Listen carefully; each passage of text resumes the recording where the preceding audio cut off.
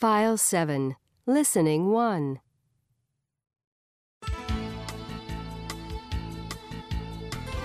Welcome to Tips for Today.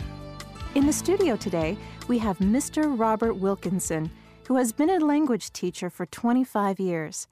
He's going to give us some advice on learning a language successfully.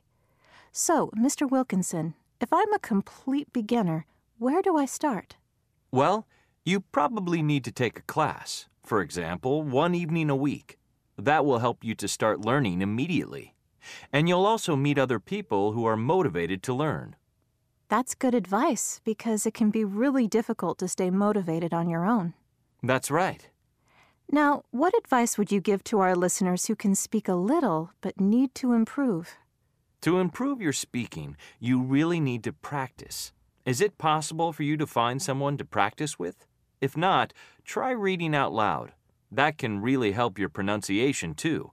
You must not be shy or nervous. Just do it. Okay, and what about listening? I think this is the most difficult thing to improve. If you're learning a language abroad, it's definitely easier because you hear people talking all the time.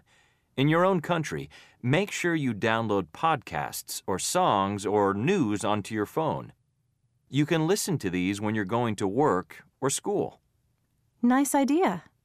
And finally today, what about reading? Well, you don't have to spend a lot of money on foreign newspapers or books. There's a huge variety of things to read on the internet, such as news websites and blogs.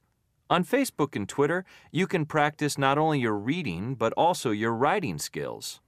That's a good tip. Thank you, Mr. Wilkinson. That's all we have time for on Tips for Today, but...